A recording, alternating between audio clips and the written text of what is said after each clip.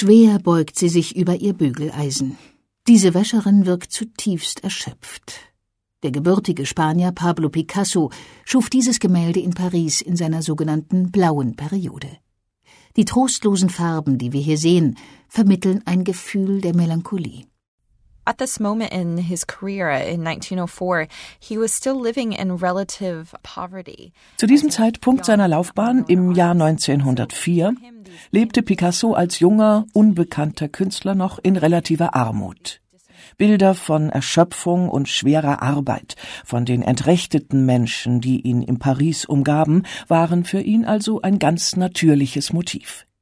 Die dunklen, ausdruckslosen Augen der Wäscherin machen sie zum Symbol für jede Frau. Interessant ist vor allem, wie er die Tätigkeit des Wäschebügelns hervorhebt. Man erkennt es daran, wie sie beide Hände auf das Bügeleisen presst und am Winkel ihrer Schultern.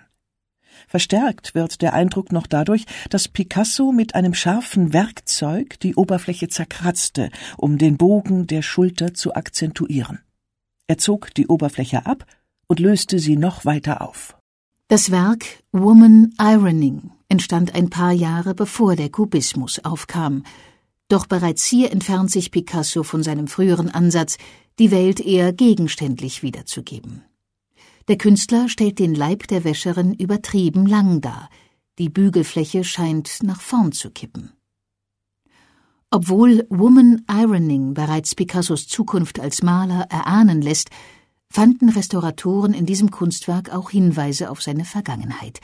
Um mehr darüber zu erfahren, tippen Sie bitte auf More.